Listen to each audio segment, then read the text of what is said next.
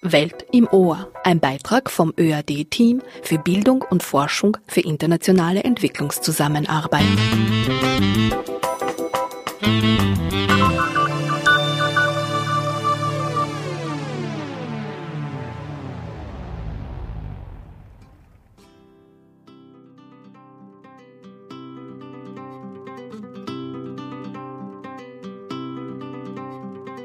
Herzlich willkommen, liebe Hörerinnen und Hörer, zu einer weiteren Ausgabe der Sendereihe Welt im Ohr. Am Mikrofon begrüßt euch Meyada Hadaya. Der Titel unserer Sendung heißt Biologisch – organische Methoden für globale Ernährung. Mitte Mai hat im ÖAD-Haus eine Veranstaltung im Rahmen von Appear in Practice stattgefunden. Das ist eine Veranstaltung, die als Einladung an Projektmitarbeiterinnen von Appear-Projekten geht. Appear steht für Austrian Partnership Program in Higher Education and Research und bei dieser Veranstaltung sollen ihre Forschungsthemen, Methoden und Ergebnisse an Kolleginnen, Studierende, aber auch an Interessierte vorgestellt und gemeinsam diskutiert werden. An diesem Abend wurden 2 von der österreichischen Entwicklungszusammenarbeit geförderte Projekte im Rahmen von Appear in Armenien und Uganda zum Thema biologische Landwirtschaft vorgestellt. Im folgenden Beitrag hört ihr Interviews mit 3 Projektmitarbeiterinnen aus Uganda, Österreich und Armenien über Biolandwirtschaft im Feld und in der Forschung und was berücksichtigt werden muss, damit sich für Menschen in Ländern des Südens die Lebensbedingungen verbessern. Im Anschluss daran spreche ich mit einer Biobäuerin und einem Bioexperten über globale Ernährung und was Bio leisten kann oder noch nicht. Cuando ella me hace falta, yo me siento muy solito. En la luz de tu mirada, la que me tiene loquito. Cuando ella me hace falta, yo me siento muy solito. Bernhard Freier ist Leiter des Instituts für ökologischen Landbau an der Universität für Bodenkultur in Wien. Er leitet auch auf österreichischer Seite die beiden Projekte in Armenien und Uganda. Für ein Umdenken in der Landwirtschaft zugunsten von Mensch, Tier und Umwelt braucht es vor allem Bildung und Sensibilisierung, die bereits in der Schule beginnt. Auf Hochschulebene soll ein fächerübergreifendes Masterprogramm in Uganda implementiert werden und in Armenien sollen Akademikerinnen und Expertinnen geschult und ausgebildet werden. Dabei steht das Voneinanderlernen im Vordergrund. Und was es alles für nachhaltige Ernährung noch braucht, erläutert Bernhard Freier im folgenden Interview. Der ökologische Landbau mit seinen Methoden wird dann interessant, wenn wir massive Erosionserscheinungen haben. Die sind allgegenwärtig in Afrika seit Jahrzehnten. Und ökologischer Landbau ist dann interessant, wenn wir was tun müssen, um den Klimawandel Einhalt zu gebieten, aber auch um die Systeme zu stabilisieren, dass Lebensmittelproduktion weiter möglich ist. Man muss davon ausgehen, dass in Afrika in vielen Regionen Wald war und so ist eben auch die Natur und der Boden eigentlich immer bedeckt gewesen. Und jetzt ist der Boden offen und Sonne und Wasser kann unmittelbar den Boden angreifen und das ist der Ansatzpunkt im ökologischen Landbau, hier Techniken zu implementieren, die den Boden wieder schützen, dass die Produktion möglich wird. Diese Methoden sind nicht neu. Viele Institutionen, Forschungseinrichtungen haben in den letzten 3 bis 4 Jahrzehnten in Afrika Agroforstsysteme, Early Cropping Systeme entwickelt. Es wurde über 10 Jahre über die Futterleguminosen wie Klee, Luzerne und andere gearbeitet und dass die Rezirkulierung von Stallmist dem Boden gut tut, das ist ein Wissen, was auch wir in Europa zur Verfügung haben und allgegenwärtig ist. Um das System in diese Richtung zu entwickeln, braucht es fast einen Paradigmenwechsel in der Landwirtschafts- und Ernährungsstrategie der Länder im Süden. Und zwar auf allen Ebenen. Das fängt von den Regierungsprogrammen an, denn sie geben den Rahmen ab für die Forschung und Beratung, aber auch für die Industrien, die sich hier ansiedeln kann. Die Politik gibt vor, zum Beispiel, welche Inputs in das Land kommen. Das ist ganz wichtig. Zum Beispiel der biologische Pflanzenschutz braucht Inputs, die zum Teil in manchen Ländern bislang nicht einmal die Grenze überschreiten. Ganz wesentlich ist, dass Saatgut zur Verfügung steht und Saatgut auch vermehrt und erhalten bleibt, um auf den Klimawandel zu reagieren. Das betrifft die Landwirtschaft insgesamt. Wir haben eine extreme Knappheit an Vielfalt von Saatgut auf dem Markt in den afrikanischen Ländern. Und was uns gänzlich fehlt, was fast nicht verfügbar ist, das sind genau die Schlüsselpflanzen Klee und Luzerne oder Desmodium, Mucuna etc. Warum sind das die Schlüsselpflanzen? Sie sind es deshalb, weil sie weitaus mehr Wurzelmasse bilden als die anderen Kulturarten, einen sehr hohen Anteil an Stickstoff aus der Luft fixieren können und damit das System stabilisieren. Ohne diese Pflanzen sehe ich im Moment kein Fortkommen und keinen Wandel in der Produktion von Lebensmitteln in Afrika. Man wird natürlich einwenden, der Stallmist, um zu der anderen Komponente zu kommen, wird zum Kochen verwendet, wird im Hausbau verwendet. Aber hier gibt es inzwischen so viele Alternativen, dass es nicht notwendig ist, diese wertvolle Substanz für den Bodenaufbau, aber auch die Rückführung von Nährstoffen auf diese Weise im Kreislauf sozusagen zu verlieren. Was wir genauso wissen, das dritte Element nochmal etwas im Detail angesprochen, das sind die Agroforst- und Baumsysteme. Diese sind auch wieder sehr effizient, sehr leistungsstark, wenn es um den Schutz des Bodens geht, wenn es um die Bindung von Kohlenstoff geht oder wenn es um die Bindung von Stickstoff aus der Luft geht. All das kostet vor allem Saatgut den Bauern und kleine Pflanzen, also die Baumpflanzungen und ein sehr geschicktes Management des Wasserhaushaltes. Das sind eigentlich die Schlüsselpositionen, um das System selber zu stabilisieren. Der zweite Punkt über die Betriebe hinaus wäre dann die Frage, wie können Produkte vermarktet werden?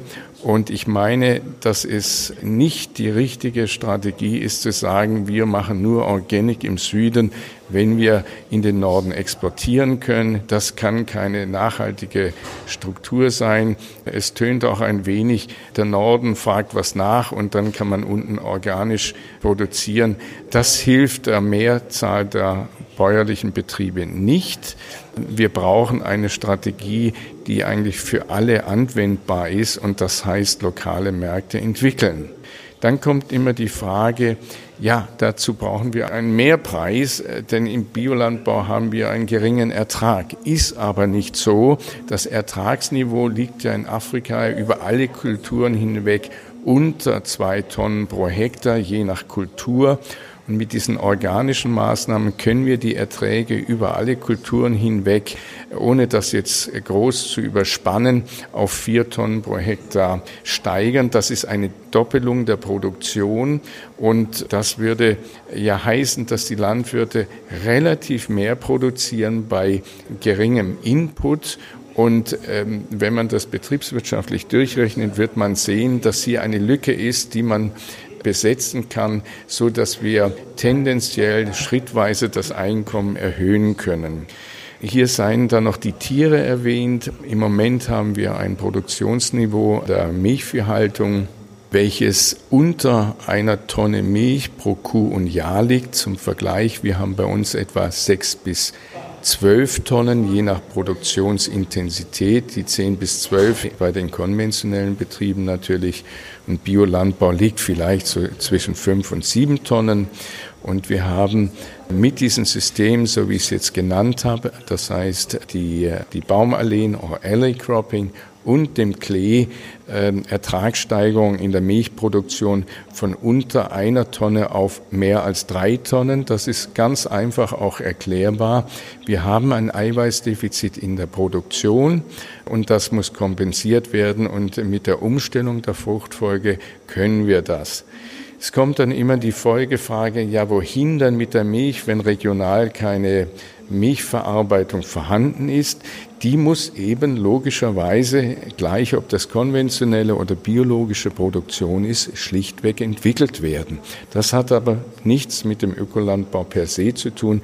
Diese Infrastrukturen, auch die verarbeitenden Industrien müssen generell entwickelt werden. Es spielt da eine geringere Rolle, ob das jetzt ein Bioprodukt ist oder ein konventionelles Produkt.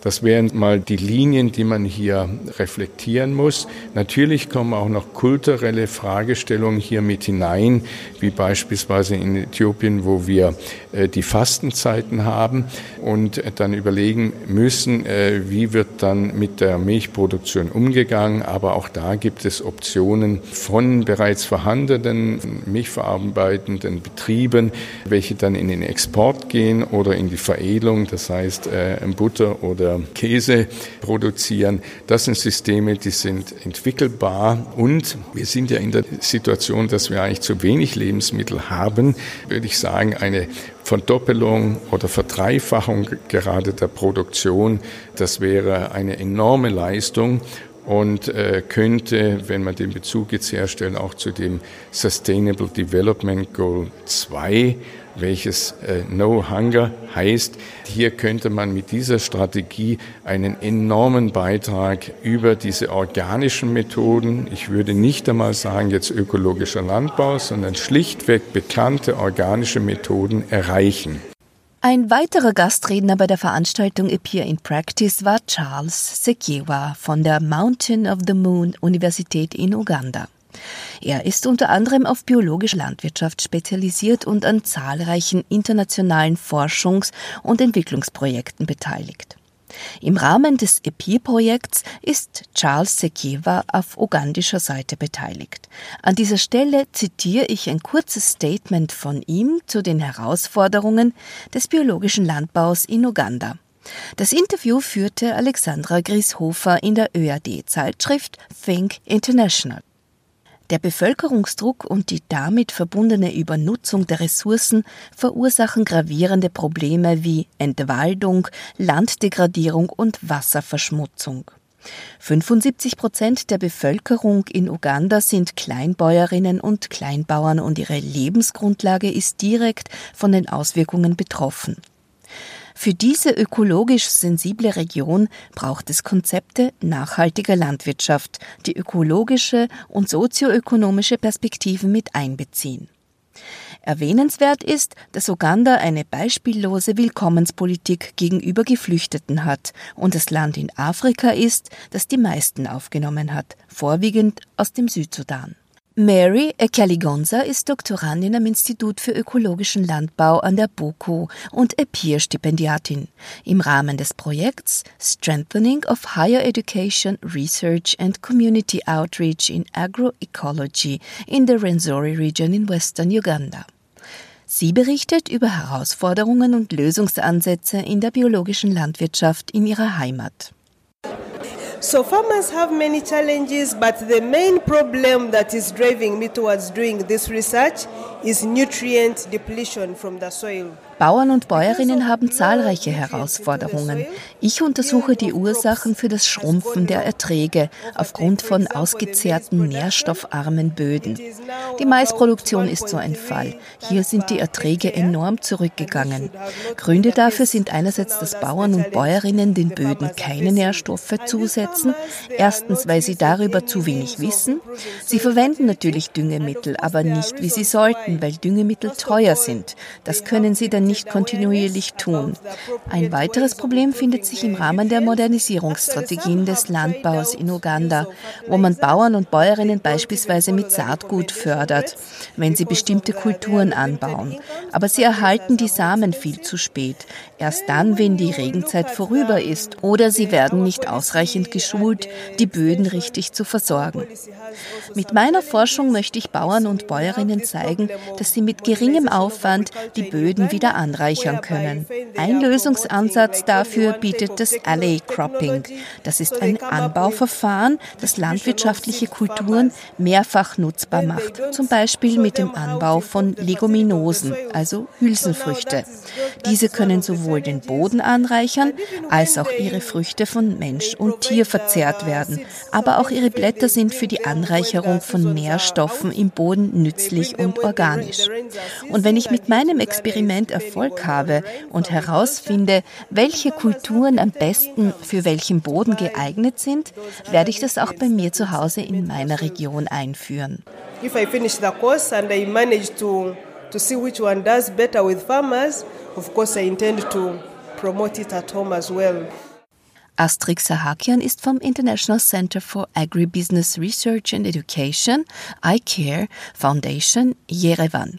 Sie ist Mitarbeiterin im EPIR-Projekt Building Organic Agriculture in Armenia, Improving the Knowledge and Skills of Organic Stakeholders through Participatory Curriculum Development and Outreach und gibt nun einen kleinen Einblick über Bio in Armenien. People in Armenia also believe that what is grown in a farm is organic, even if it does not have certification. So both countries has to do awareness raising more.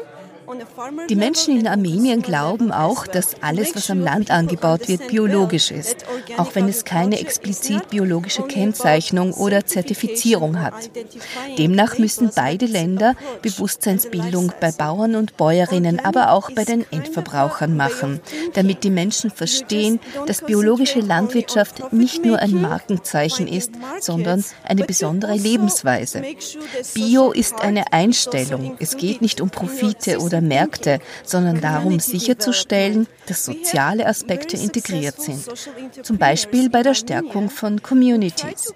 In Armenien haben wir sehr erfolgreiche Sozialunternehmen, die es schaffen, insbesondere Frauen aus den unterschiedlichsten Regionen zusammenzubringen, vor allem aus ländlichen Gebieten, denn dort ist die Arbeitslosigkeit viel höher und das ist eine Gelegenheit für Frauen, sich einen Nebenerwerb aufzubauen. In Armenien gibt es an die 2000 Wildkräuterarten, die für medizinische Zwecke, für Tees und als Küchenkräuter eingesetzt werden. Ein neues Projekt bietet nun die Möglichkeit, speziell Frauen einzuschulen, solche Wildkräuter zu erkennen und sie nachhaltig zu verwerten. In weiterer Folge sollen die Frauen natürlich auch Führungs- und Vernetzungspositionen einnehmen und Vermarktungsstrategien für ihre Produkte kennenlernen. The training modules that we are preparing will enhance leadership skills of women who can be in direct contact with processors and communicate easily with them because they have leaders among them. Abschließend nun das Studiogespräch mit Maria Vogt und Rainer Weiß-Heidinger, die selbst biologische Produkte erzeugen und zufällig Nachbarn im südlichen Weinviertel sind. Sie diskutieren über Stolpersteine und neue Ideen. Hallo und herzlich willkommen. Vielen Dank, dass ihr euch Zeit genommen habt, über diese Themen zu diskutieren. Wir haben jetzt schon das Interview von Bernhard Freier gehört und nehmen uns einige Punkte zur Diskussion heraus. Vorab würde ich euch aber bitten, euch unseren Hörerinnen und Hörern vorzustellen. Ja, mein Name ist Maria Vogt. Ich bin seit 30 Jahren Biobäuerin dort vor Ort auf einem kleinen Biohof mit Milchschafen, mit Getreide, mit Gemüse, mit Weinbau und ein bisschen Obstbau und Direktvermarktung. Ich bin aktiv bei Via Campesina Austria, das ist die österreichische Berg- und Kleinbäuerinnenvereinigung, die sich für Rechte für Kleinbäuerinnen und Agrarökologie einsetzt. Und auch Mitglied von Via Campesina International ist. Wir haben eine Zeit in Südamerika gelebt und gearbeitet auf ein Projekt als Freiwillige. Und wie wir zurückgekommen sind und den Hof übernommen haben, haben wir gleichzeitig Via Campesina kennengelernt, also diese ÖBV damals.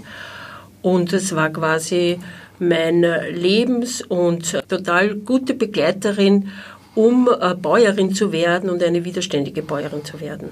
Was eine widerständige Bäuerin so macht, werden wir gleich von dir hören. Mein Name ist Rainer Weiß-Heidinger. Ich bin auf einer kleinen Nebenerwerbslandwirtschaft mit Milchkühen im oberösterreichischen Innviertel aufgewachsen, habe dann die Ausbildung zum Förster gemacht, Geografie und Landschaftsökologie in Wien bzw. in Basel studiert und dort auch promoviert und bin dann zu einer Schweizer Umwelt- und Menschenrechtsorganisation, dem Bruno-Manser-Fonds, gekommen und habe dort hauptsächlich in Sarawak, das ist ein malaysischer Bundesstaat, im Zusammenhang mit Landrechten, Abholzung von Regenwäldern und Palmölproblematik gearbeitet. Und nachdem wir, das heißt mit meiner Familie 2011 zurück nach Österreich gekommen sind, hatte ich das Glück, am Forschungsinstitut für biologischen Landbau, das immer schon ein bisschen ein Traum war, beginnen zu dürfen, an Themen des Biolandbaus zu arbeiten bzw. zu forschen. Das ist einerseits in der Nachhaltigkeitsanalyse in Ländern wie Österreich und der Schweiz und auf der anderen Seite versuche ich Projekte im globalen Süden durchzuführen. Hier arbeite ich momentan in Ghana, in Kenia, Uganda und Malaysia.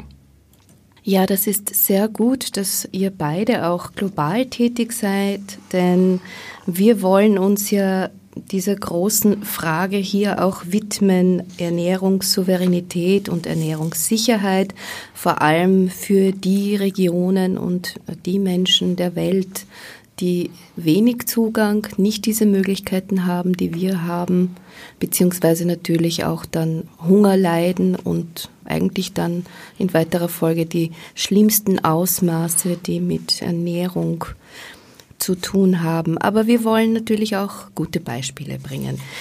Bernhard Freier hat über die Herausforderungen des ökologischen Landbaus global gesehen auch sehr viel gesagt. Ihr habt es schon im Interview gehört.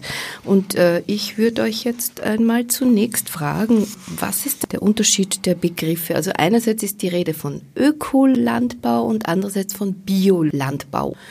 Im Grunde wird es im deutschsprachigen Raum gleich verwendet. Also in Österreich dominiert eher der Begriff der biologischen Landwirtschaft, wogegen unsere Kolleginnen in Deutschland vom Ökolandbau sprechen. Das heißt, das ist im Grunde synonym. Wenn man von ökologisch nachhaltiger Landwirtschaft spricht, dann könnte das auch ein bisschen über die Biolandwirtschaft hinausgehen, weil in den Bio-Richtlinien nicht alle Themen der Ökologie angesprochen werden, Thema Energie oder dergleichen. Maria, du hast gesagt, du bringst etwas mit, ein paar Zahlen, Daten und Fakten, was die EU-Politik in Bezug auf ökologische Landwirtschaft, biologische Landwirtschaft angeht, beziehungsweise warum braucht es ein Umdenken? Die EU-Agrarpolitik, aber auch insgesamt die WTO, hat ja das Ziel, einen Strukturwandel in der Landwirtschaft herbeizuführen mit ihren Politiken. Die Folge sind schon viele Jahrzehnte lang eine Konzentration der Produktion, aber auch der Machtverhältnisse, eine Industrialisierung der Landwirtschaft, nicht nur in Europa, sondern auch in Österreich. Österreich wird immer so ein besonderes Ausnahmeland. In Österreich gibt es auch Industrialisierung, aber vor allem auch eine große Abhängigkeit von Bauern und Bäuerinnen von Agrarmultis.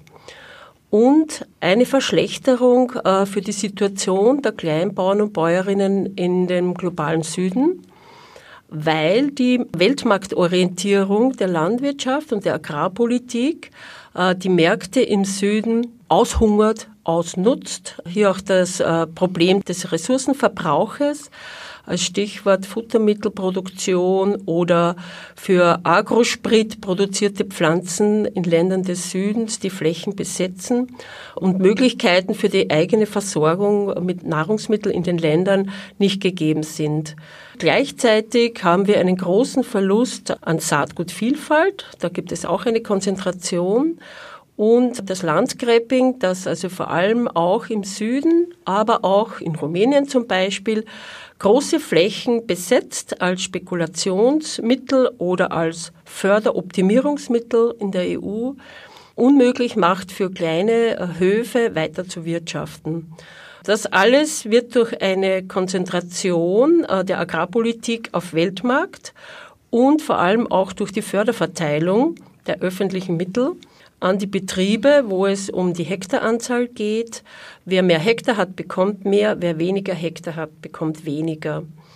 Und das große Problem ist, dass die Biolandwirtschaft oder ökologische Landwirtschaft keine eigene Agrarpolitik hat, sondern mitläuft mit der konventionellen Politik und es einen großen Sog, einen Mainstream auch in Biolandwirtschaft gibt zu einer Industrialisierung, zu einem immer mehr und wachsen oder weichen. Die Argumente sind doch immer wieder die gleichen, nämlich wenn man so viele Milliarden Menschen auf der Erde ernähren muss, dann muss es doch eine große Produktion sein. Ist das nicht ein Argument auch für die Bauern und Bäuerinnen oder ein Widerspruch? Ja, also im Weltagrarbericht 2008 haben Wissenschaftlerinnen und Wissenschaftler festgestellt, dass also die Kleinbauern und Kleinbäuerinnen in Wirklichkeit die Welt ernähren. Das heißt, je mehr Kleinbauern und Bäuerinnen wir in den verschiedenen Ländern und Kontinenten haben, desto sicherer und ich würde auch meinen, nachhaltiger und biologischer kann die Produktion und die Nahrungsmittelversorgung sein. Weil die große Produktionsschienen, die wir also jetzt momentan oft haben, führen zu einer Überproduktion, die weder Rücksicht nimmt auf natürliche Ressourcen noch auf menschliche Ressourcen, Stichwort Ausbeutung von Arbeitskräften, Vertreibung und in Wirklichkeit die Welt nicht ernährt, sondern auf Profit ausgelegt ist. Also wir brauchen nur die Zahlen auch irgendwo nachlesen, wie viel Nahrungsmittel eigentlich weggeschmissen werden, weil sie nicht vermarktet werden können, weil sie überproduziert sind. Das hilft Bauern und Bäuerinnen ganz wenig. Ich gebe auch noch das Stichwort Milch. In Österreich zum Beispiel oder in der EU, die Überproduktion von Milch hat dazu geführt, dass die Bauern und Bäuerinnen immer mehr investiert haben, immer mehr Kühe eingestellt haben, immer mehr produzieren mit Futtermitteln, die für eine Kuh nicht adäquat sind, sprich Getreide oder Eiweißpflanzen. Und schlussendlich der Milchpreis aber total in den Keller gesunken ist und die Existenzsicherung von diesen Höfen nicht gegeben ist. Das heißt, diese Ausrichtung ist der falsche Weg. Es ist keine Problemlösung für den Hunger in der Welt. Es ist keine Problemlösung für den Klimawandel. Im Gegenteil. Es ist keine Lösung, wenn es darum geht, eine demokratische Lebensmittelpolitik wieder herbeizuführen oder überhaupt einmal herbeizuführen. Und es ist auch keine Lösung, um ein gutes Leben für alle auf der Erde zu ermöglichen. Ich werde dann auf die Lösungsansätze etwas später eingehen. Ich möchte jetzt auch die gleiche Frage an dich richten, Rainer. Nämlich, wir haben jetzt von Maria sehr, sehr viel gehört. Vielleicht kannst du 1 oder 2 Punkte oder Aspekte hier herausheben, zu denen du arbeitest oder mit denen du dich im Speziellen beschäftigst. Es sind gefallen die Konzentration der Produktion, Industrialisierung der Produktion, Abhängigkeit von Bauern und Bäuerinnen, von großen Multis, Saatgutvielfalt, die hier verloren gegangen ist oder die es einfach nicht mehr gibt, Landgrabbing, Förderverteilung. Welches dieser Themen ist gerade für deine Arbeit am afrikanischen Kontinent, vielleicht frage ich mal so, herausfordernd, weil wir uns mit Afrika in diesem Interview mit Herrn Freier auch fokussiert haben auf Uganda, also nicht nur, aber Uganda, Äthiopien. Kannst du da ein Beispiel nennen oder 2, was große Probleme sind, Herausforderungen? Diese Themen spielen wahrscheinlich global gesehen fast überall eine Rolle, ganz egal in welcher Weltregion man ist. Meine Arbeit konzentriert sich einerseits auf die Verbindung zwischen naturwissenschaftlichen Forschungen und sozialwissenschaftlichen Forschungen. Das heißt, inwieweit können wir Strategien entwickeln, Böden besser zu nutzen, die aber auch kulturell angenommen werden. Und Boden ist ein wichtiges Stichwort für mich. Das heißt, Boden ist ein Teil unserer Umwelt und Hintergrund meiner Arbeit ist eigentlich auch das Problem, dass die industrielle Landwirtschaft mit sich bringt, und das sind Umweltauswirkungen. Umweltauswirkungen, wenn man das auf globaler Ebene betrachtet, dann hat Landwirtschaft dazu geführt, dass wir immens viel Boden, zum Beispiel durch Bodenerosion, verlieren oder auch die chemisch degradiert sind, das heißt oft nicht mehr in der Lage dann zu produzieren sind. Aber nicht nur der Boden, sondern auch Grundwasserressourcen, Oberflächengewässer sind betroffen. Das ist gleichzeitig die Quelle eines der wichtigsten Lebensmittel überhaupt für viele Leute in der Welt, Trinkwasser. Alles das, was wir in der Landwirtschaft an Betriebsmitteln einsetzen, landet mitunter auch in diesen Trinkwasserressourcen. Biodiversitätsverlust wäre ein anderes wichtiges Stichwort.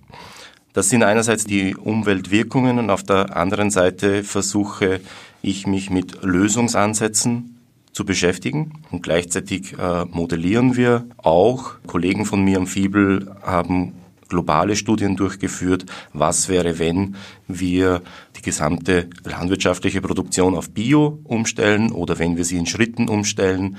Hierzu ist zu sagen, weil du vorher die Erträge angesprochen hast, die konventionelle Landwirtschaft hat wahrlich höhere Erträge als die biologische Landwirtschaft. Im globalen Durchschnitt kann man ungefähr sagen, dass 20% mehr an Erträgen in der konventionellen Landwirtschaft ist. Bei einzelnen Kulturen ist es auch höher. Bei Weizen kann es bis zu 40% sein. Das hängt von der Kultur und von der Region ab. Und das würde auch dazu führen, und das ist auch einer der Hauptkritikpunkte der konventionellen Seite und Lobbyorganisationen, dass die Erträge nicht reichen, um die Weltbevölkerung zu ernähren. Da blenden wir aber aus diese Umweltprobleme, die wir vorher angesprochen haben. Das heißt, wir produzieren einfach so weiter, wie wir das bisher gemacht haben. Und dazu gibt es viele Studien. Die internationale Gruppe um Johan Rockström, die ganz klar sagen, dass viele dieser Belastungsgrenzen der Erde völlig überschritten sind. Das ist einerseits der Diversitätsverlust und andererseits auch die Stoffkreisläufe des Stickstoffs und des Phosphors. Und diese im Grunde Effizienzdiskussion zwischen konventionell und biologischer Landwirtschaft blendet eigentlich völlig aus das, was Maria vorher schon auch angesprochen hat. Wir verlieren in der Wertschöpfungskette sehr, sehr viele Produkte. Wir haben sehr, sehr viel Abfall. Das Ganze zusammen wurde von der FAO bewertet. Das macht rund 1/3 aus. Das muss man sich einmal vorstellen. Rund 1/3 dessen, was wir global produzieren, landet eigentlich im Mülleimer. Und ein zweiter wichtiger Punkt, der auch in dieser Diskussion kaum vorkommt, ist der immense Einsatz an Kraftfuttermitteln in der Tierproduktion. Das heißt, große Landstriche in Südamerika, Nordamerika und Europa, das macht fast die Hälfte der Ackerfläche aus, werden eigentlich nur angebaut, um Tiere zu füttern, um Fleisch, Eier zu produzieren. Und das ist eigentlich ein System, das in die Zukunft gerichtet nicht nachhaltig sein kann. Und deswegen forschen wir auch zum Teil daran, dass man sagt, weg von dieser reinen Effizienzdiskussion. Die Erträge sind nicht allein das, was wir ansehen sollten, sondern wir brauchen auch konsistente und suffiziente, so nennen wir das in der Wissenschaft, Systeme. Konsistent meint, es geht nichts verloren. Also, dass ein optimaler Ressourceneinsatz, möglichst geschlossene Kreisläufe bestehen. Und das würde zum Beispiel bedeuten, dass man einer Kuh oder einem Tier, einem Wiederkäuer, nicht Kraftfutter vom Acker zum Fressen gibt, sondern Gras oder Heu. Ich unterbreche nur, um Fragen zu stellen. Es ist auch wieder sehr viel gefallen. Und zwar, du hast gesprochen über Boden und Kultur, also das kulturell Inhärente eines Landes, dass sich das auch verbinden lässt mit einer Umstellung der Art und Weise, wie man den Boden nutzt. Da würde ich dich bitten, ein Beispiel zu nennen. Wie können wir uns das vorstellen? Also vielleicht 2 Beispiele, eines aus Kenia, ein ganz praktisches aus Westkenia, nördlich vom Viktoriasee, wo gewisse Arbeitsschritte ganz klar entweder dem Mann oder der Frau zugeteilt sind. Fairerweise muss man dazu sagen, dass die meisten Arbeiten von den Frauen erledigt werden müssen. Zum Beispiel ist die Tierhaltung ganz klar bei den Frauen angesiedelt. Andererseits gibt es dann Regeln oder Tabus, die die Frauen wieder hindern, gewisse Praktiken auszuführen. Das zweite Beispiel ist von einem Projektgebiet in Sarawak. Das ist ein malaysischer Bundesstaat, in dem ich seit gut 13 Jahren arbeite mit einer indigenen Gruppe, die eigentlich bis vor kurzem Jäger und Sammler gewesen sind, also eine extreme Naturverbundenheit an den Tag legen, gleichzeitig aber durch das, dass sie begonnen haben, Reis anzubauen, in diese ganzen Dilemmas reinschlittern, der Pestizidanwendung, der Düngemittelanwendung, das geht alles relativ rasch. Und dort ist zum Beispiel ein kulturelles Tabu, dass sie Tiere halten, was aber für den ökologischen Landbau in gewissen Erdregionen von extremer Wichtigkeit ist. Sie dürfen eigentlich nur jagen und sammeln. Sobald ein Tier Teil ihrer Gesellschaft ist es Teil ihrer Gesellschaft und hat denselben Rang und dieselbe Stellung. Das heißt, sie haben nicht mehr das Recht, das Tier zu töten, aber auch nicht zum Beispiel die Eier von einer Henne zu nutzen. Das heißt, diese kulturellen Aspekte sind wahnsinnig wichtig in Strategien einzubauen. Es hilft nichts in diesem Fall, sich nur den Boden genau anzuschauen, sondern man muss diese Randbedingungen, kulturellen Rahmenbedingungen sehr, sehr viel Raum geben. Wir werden später, wie schon angekündigt, auf alle Fälle noch über die Lösungsansätze, Lösungsmöglichkeiten sprechen, auch darüber, warum die Bio-Lobby so schwach ist im Vergleich zur konventionellen Landwirtschaftslobby, beziehungsweise auch über die Studien von Fiebel und der Frage, ob eben eine Umstellung auf biologisch weltweit die Lösung ist. Maria, ich möchte dich auch fragen, du hast genickt und geschaut, als wir gesprochen haben über die kulturell immanenten Fragen einer Umstellung in der Landwirtschaft. Kennst du das aus deiner Arbeit, dass es hier Herausforderungen gibt zwischen den Geschlechtern oder auch andere Themen, wo man erst aufbrechen muss? Ja, also das Ganze findet natürlich auch bei uns in Österreich statt. Wir sind ja auch ein geprägtes und nicht total feministisch emanzipiertes Land. Und bei uns ist natürlich auch so, dass die Mehrzahl der Leute in der Landwirtschaft, die das Sagen haben, am Acker, aber auch so quasi in der Politik, sind Männer, sind ganz wenige Frauen, die aktiv sind.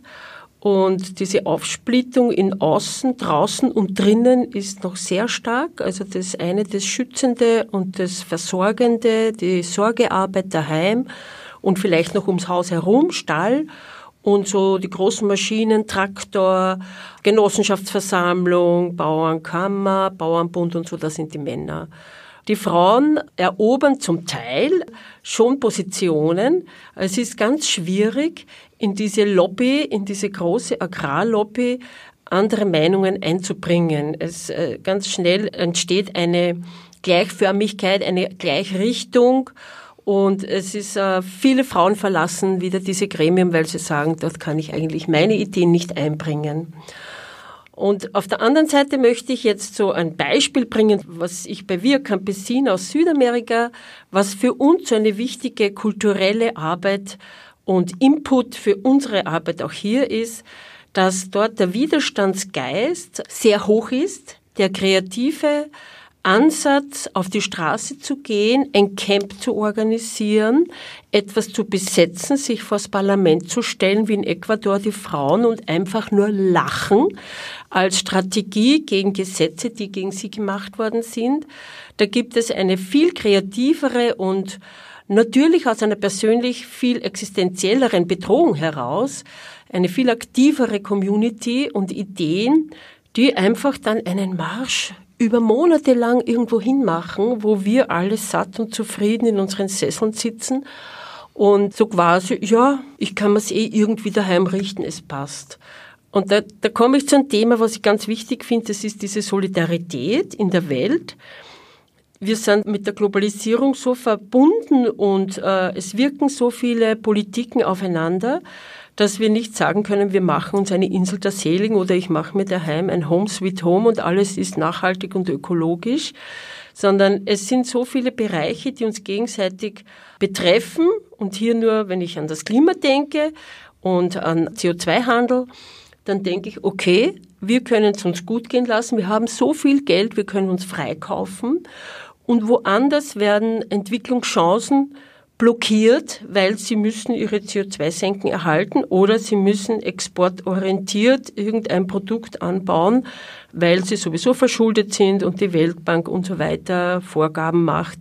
Und diese Verbindungen zueinander einmal anzuschauen und auch Lösungen bei uns zu finden, dass wir hier ganz anders auch arbeiten müssen. Der Rainer hat von Suffizienz gesprochen. Also für uns ist diese Frage der Suffizienz, wann haben wir genug, wann ist genug produziert, wann haben wir genug daheim, Geld und Raum und alles. Wir können nicht verantworten, dass alle auf der Welt so leben wie wir, das wissen wir, und trotzdem machen wir keinen Schritt, schauen einmal hin und sagen, okay, wir brauchen ein anderes Konzept und das gilt für die Landwirtschaft genauso. An dieser Stelle Stichwort Suffizienz, eine Frage an euch beide.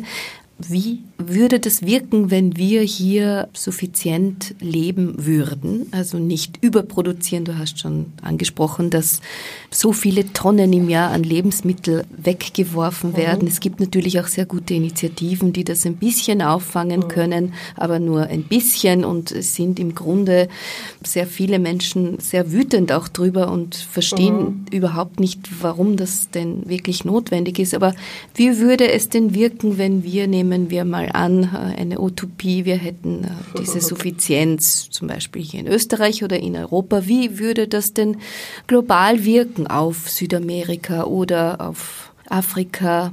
Also das ist genau die Kernfrage von der Ernährungssouveränität. Diesen Konzept von Via Campesina, einer Bewegung von Kleinbäuerinnen weltweit, Landlosen, Landarbeiterinnen, Indigenen, Fischerinnen, die sich genau das als Gegenkonzept zu der neoliberalen und eigentlich ressourcenverschwendenden Agrarpolitik überlegen und Schritte in diese Richtung unternehmen. Im Süden geht es ganz viel darum, Zugang zu Land und zu den Ressourcen zu bekommen und die Gemeingüter wieder zu schützen. Das Saatgut, das Wasser, Boden, Luft, auch das Wissen. Aber bei uns, wir sind genauso wenig gefeit davor. Zum Beispiel, wo wir leben, ist das Wasser, das Grundwasser nitratbelastet und wir können es nicht mehr gebrauchen, trinken. Wir müssen eine Nitratentfernungsanlage alle gemeinsam zahlen und eigentlich nimmt man an, Wasser ist ein Gemeingut und dann auf einmal ist es gefährdet. Das heißt, die Überlegungen zur Suffizienz sind, sie konzentrieren, was brauche ich zum Leben und was brauchen andere zum Leben. Nicht das immer mehr an ökonomischen, sondern auch diese Ganzheit des Sozialen und des Ökologischen und auch des Spirituellen mit einbeziehen, eine Balance wieder zu finden. Ich habe das Gefühl, bei uns ist die Ökonomie so total im Überhang und alles andere ist irgendwo verborgen. Und hier wieder auch eine Würde für uns Menschen zu entdecken. Was für mich noch ganz wichtig auch dazu gehört, ist eine Demokratisierung der Lebensmittelversorgung, weil wir Bauern und Bäuerinnen sind weltweit oder speziell auch in der EU ja nur mehr wirklich ein ganz kleiner Bruchteil und die Agrarpolitikerinnen und Agrarpolitiker sind noch einmal ein kleinerer Bruchteil und die entscheiden, oder vielleicht auch die Agrarmultis dahinter, wird auch immer wieder behauptet, wo es lang geht. Und beim Thema Ernährung, wo es wirklich darum geht, unsere Lebensgrundlagen zu erhalten für Kinder, Enkelkinder und so weiter, nachhaltig zu wirtschaften, sind alle gefordert und nicht nur einige wenige, die das in der Hand haben. Und das ist ein ganz wichtiger Aspekt, sich auch damit zu beschäftigen, wo kommt mein Essen her, wie wird es produziert, wer hat daran wie viel verdient, wo sind die Ressourcen geschont worden oder nicht geschont worden, welche Menschen haben dazu beigetragen, sind die gut bezahlt worden oder ausgebeutet worden, wie viele CO2-Belastung ist drauf, wie viele andere Kostenfaktoren wie Reparaturkosten, wenn jetzt eben zum Beispiel zu viel Nitrat im Grundwasser ist und so weiter. Das heißt, es geht um Kostenwahrheit und es bleibt uns Menschen nicht erspart, uns selber auch damit zu beschäftigen und es nicht zu delegieren an eine Agrarministerin, einen Kommissar oder an sonst irgendjemand, an einen Konzern zum Beispiel.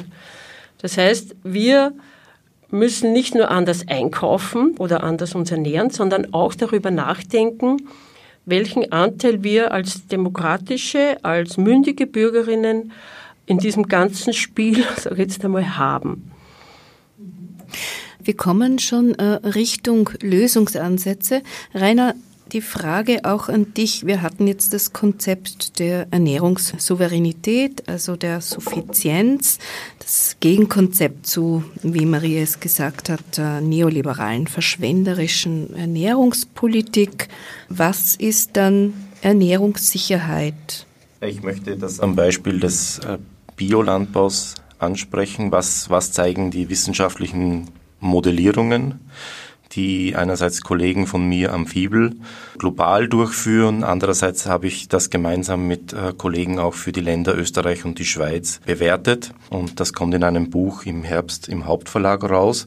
Und global gesehen könnte man das einmal so skizzieren. Wenn wir diese Konsummuster, diese Verschwendung an Ressourcen und an landwirtschaftlichen Produkten, wenn wir unsere Ernährungsweisen nicht ändern und global die Landwirtschaft auf Biolandbau umstellen wollen, dann würden wir wegen der Ertragslücke, die ich vorhin vorgestellt habe, eigentlich um 30% mehr Land benötigen. Das heißt, wenn wir an uns selber nichts ändern, und das ist vor allem auch die westliche Gesellschaft, dann ist wahrscheinlich der Biolandbau nicht die einzige Lösung. Wenn wir aber das, was wir jetzt gerade besprochen haben, mit einbeziehen, das heißt, wir ändern unsere Konsummuster, das heißt auch, wir reduzieren unsere Abfälle bzw. unseren Fleischkonsum, dann würde sehr wohl eine Gesamtumstellung auf biologische Landwirtschaft realisieren, und das würde natürlich auch sehr viele Auswirkungen auf Umwelt und Gesellschaft in den Ländern des globalen Südens nach sich ziehen, weil wir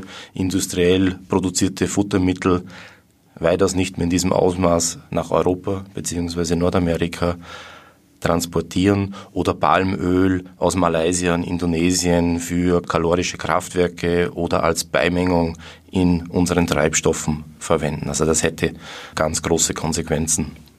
Darf ich nur kurz einhaken? Das klingt jetzt schon so für mich, dass die riesige Verantwortung an den Konsumenten und Konsumentinnen hängt. Definitiv nicht. Der Konsument, die Konsumentin hat sicherlich eine wesentliche Funktion, aber im Grunde sind es die Staaten und die Staatengemeinschaften, die Politikfelder vorgeben, und es wäre hier einfach an der Zeit, längerfristige Modelle zu konzipieren, auch Politikfelder abstimmen. Das heißt, wir haben zum Teil eine Agrarpolitik, die widerspricht der Umweltpolitik in Europa, beziehungsweise auch global gesehen. Wir haben auch eine Agrarpolitik, die in Teilen unserer Entwicklungspolitik widerspricht. Das heißt, wir brauchen eine Kohärenz dieser Politikfelder, um das mittelfristig auch lösen zu können. Dann gleich die Frage an euch, weil wir schon bei der Politik sind, warum ist die Biolobby so schwach, wenn es doch so viele Menschen weltweit gibt, die aktiv sind und sehr viel hier auch bewegen wollen und können. Also angefangen von Konsumentinnen über Aktivistinnen, NGOs etc. bis hin zur Wissenschaft natürlich, die hier auch sehr viel macht. Warum ist die Biolobby nicht stark genug? Ja, das ist eine gute Frage, die habe ich einmal Chance de Deal von Movimento Sem Terra in Brasilien gestellt, und der hatte gemeint, un chancho gordo no se mueve, ein fettes Schwein bewegt sich nicht. Entschuldigung für diese Aussage, aber es ist so, dass diese Übersättigung und dieses immer mehr, wenn ich denke, wie ich Kind war, wie wir gelebt haben, und jetzt ist es so ein massiver Unterschied, dass man sich so einlullen lässt und ein bisschen was macht, damit man beruhigt ist, vielleicht einmal spendet oder einmal eben biologisch einkauft. Aber das ganze System wird nicht in Frage gestellt, weil es könnte vielleicht doch eine Veränderung des Lebens bedeuten. Und ich glaube, dass es in die positive Richtung gehen würde, wenn sich das Leben, das System ändert. Man darf auch nicht vergessen, dass die Bio-Lobby nicht unbedingt eine einheitliche Ausrichtung ist. In Österreich ist die agrarpolitische Situation so, dass eigentlich der Bauernbund, also die konservative Seite, auch im Biolandbau, sage ich mal, das Ruder übernommen hat und daher dieser Zwiespalt oder dieser Spagat, der dann oft auftritt, schwer zu lösen ist. Und es sind dann eher andere NGOs, die dann so quasi in die Bresche springen und aktiv werden und demonstrieren und darauf hinweisen und alternative Konzepte entwickeln. Es ist eine Frage der Graswurzelbewegung. Das ist richtig. Wir brauchen wirklich diese Bewegung von unten, um also gegen diesen Goliath hier anzukämpfen. Ich glaube immer, ich merke das halt, dass im Süden, in Ländern, wo es also viel mehr Betroffenheit gibt, diese Bewegungen viel aktiver sind. Also da bräuchten wir wahrscheinlich etwas Entwicklungshilfe, stelle ich mir vor. Rainer, du hast schon Entwicklungszusammenarbeit auch genannt, beziehungsweise auch Bernhard Freier hat in seinem Interview gesagt, dass es mit organischen Methoden möglich ist, einen enormen Beitrag zum SDG Ziel 2, kein Hunger zu leisten, also zu den nachhaltigen Entwicklungszielen zu leisten. Wie siehst du das, beziehungsweise aus wissenschaftlicher Sicht? Also zur ersten Frage, also auf globaler Ebene wurde das bereits angesprochen, unter der Voraussetzung, dass sich gewisse Muster ändern, beziehungsweise in Ländern des globalen Südens oder auch China zum Beispiel nicht wiederholen. Und ich glaube sehr wohl, dass der Biolandbau die Fähigkeit besitzt, zum SDG Ziel 2 massiv beizutragen. Einerseits ist das Potenzial des Biolandbaus vor allem dort gegeben, wo die Erträge jetzt sehr niedrig sind. Das heißt, bei sehr, sehr vielen kleinen Bauern und Bäuerinnen in Südamerika, in Afrika, in Südasien, in Südostasien wäre ein enormes Potenzial, mit biologischen Methoden die Erträge zu steigern. Das hat Bernd Freier in seinem Interviewteil angesprochen.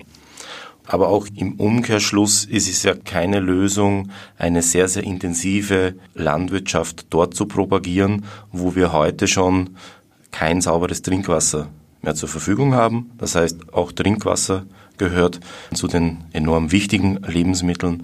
Und daher sehe ich nicht nur jetzt in der landwirtschaftlichen Produktion den Biolandbau als Leuchtturm, sondern auch in diesem Ressourcenschutz und ganz besonders im Wasser- und Trinkwasserschutz.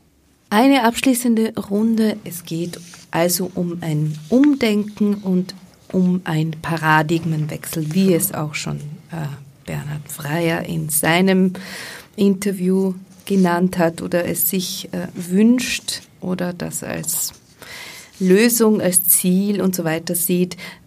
Könnt ihr vielleicht in einigen Worten abschließend sagen oder formulieren, was euch persönlich, aber auch in dem Kontext, in dem ihr tätig seid, am wichtigsten ist für einen Paradigmenwechsel? Es ist ja schon sehr viel gefallen, aber einfach noch, um den Abschluss abzurunden. Ich finde es total wichtig, dass Ernährungssouveränität mit Leben gefüllt wird, sowohl in westlichen Gesellschaften als auch im globalen Süden, dass die Menschen selbst auch begreifen, dass sie diese Macht haben, diese Eigenmacht, etwas zu bewegen und ihre Rechte einzufordern. Es gibt auch das Bestreben von Vieren und Wir Campesiner, kleinbäuerliche Rechte in einer UN-Verfassung zu deklarieren, ist noch in Arbeit. Das wäre ein gewisser Schutz für Kleinbauern und Bäuerinnen weltweit, wäre ein großer Schritt. Was mich total froh stimmt, sind die jungen Leute, die sich auf den Weg machen und dieses andere Konzept umsetzen und quasi dem alten System den Rücken kehren, die versuchen, anders zu leben, anders zu wirtschaften, Projekte entwickeln, sich vernetzen, in der Welt zu Hause sind und nicht in Nationalismen, die offen sind, die widerständig sind und die auch wieder viel mehr aufs Land gehen, weil sie merken, dass dort eine Möglichkeit für sie ist, ein sinnvolles Leben und ein gutes Leben zu führen. Die brauchen Zugang zu Land, die brauchen Unterstützung. Die verändern auch das Land, weil sie viele Dinge, die vielleicht im System stecken geblieben sind, hinterfragen und Anstöße geben. Das ist für mich eine große Hoffnung und ich freue mich besonders, dass diese Nyeleni, diese Bewegung der Ernährungssouveränität, vom 30. Mai bis 2. Juni bei uns auch auf den Schafweiden ihre Zelte aufschlägt und wieder weiter überlegt und weiter denkt und weiter lebt, dieses Konzept, und neue Ideen entstehen oder Probleme bearbeitet werden. Es geht kreativ und es geht mit Spaß und mit Lust und mit Humor und nicht mit Verbissenheit. Das ist mir ganz wichtig.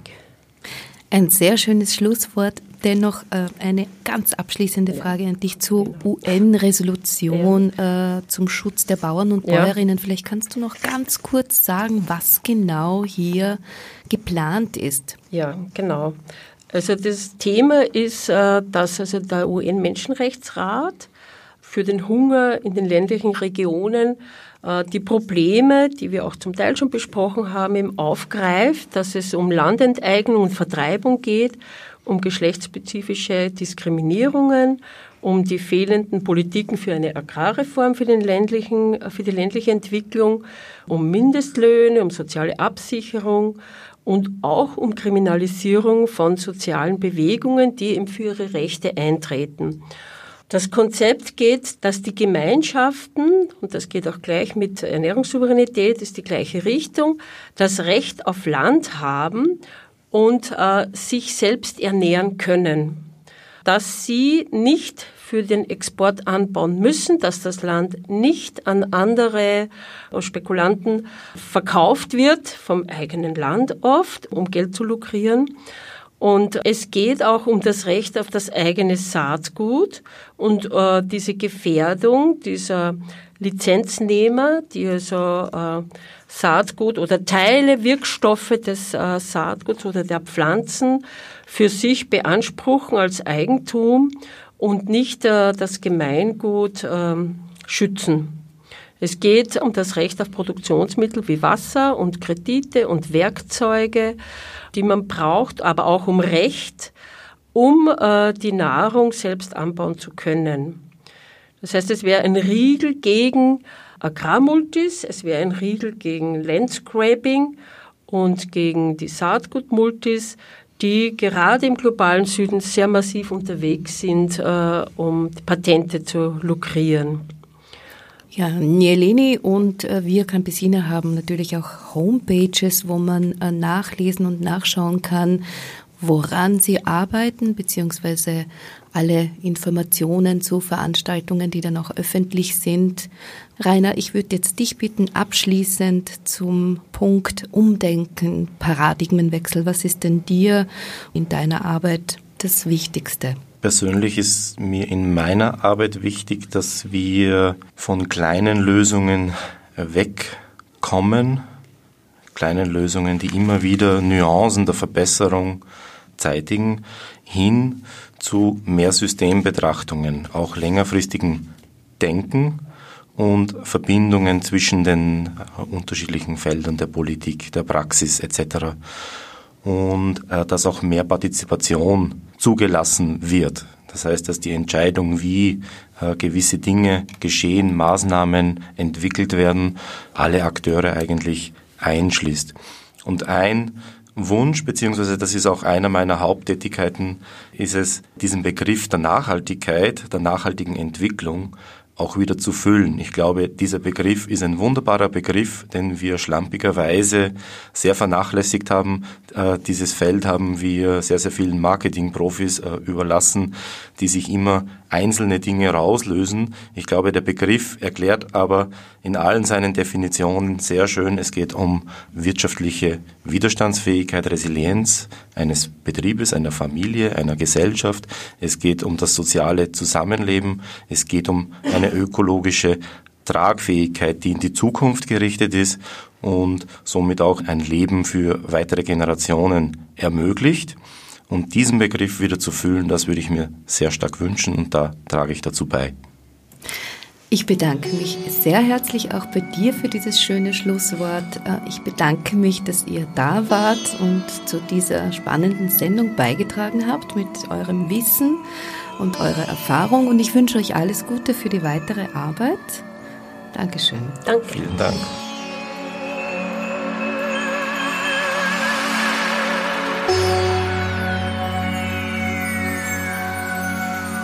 Ich verabschiede mich an dieser Stelle und bedanke mich sehr herzlich fürs Zuhören und für die Aufmerksamkeit.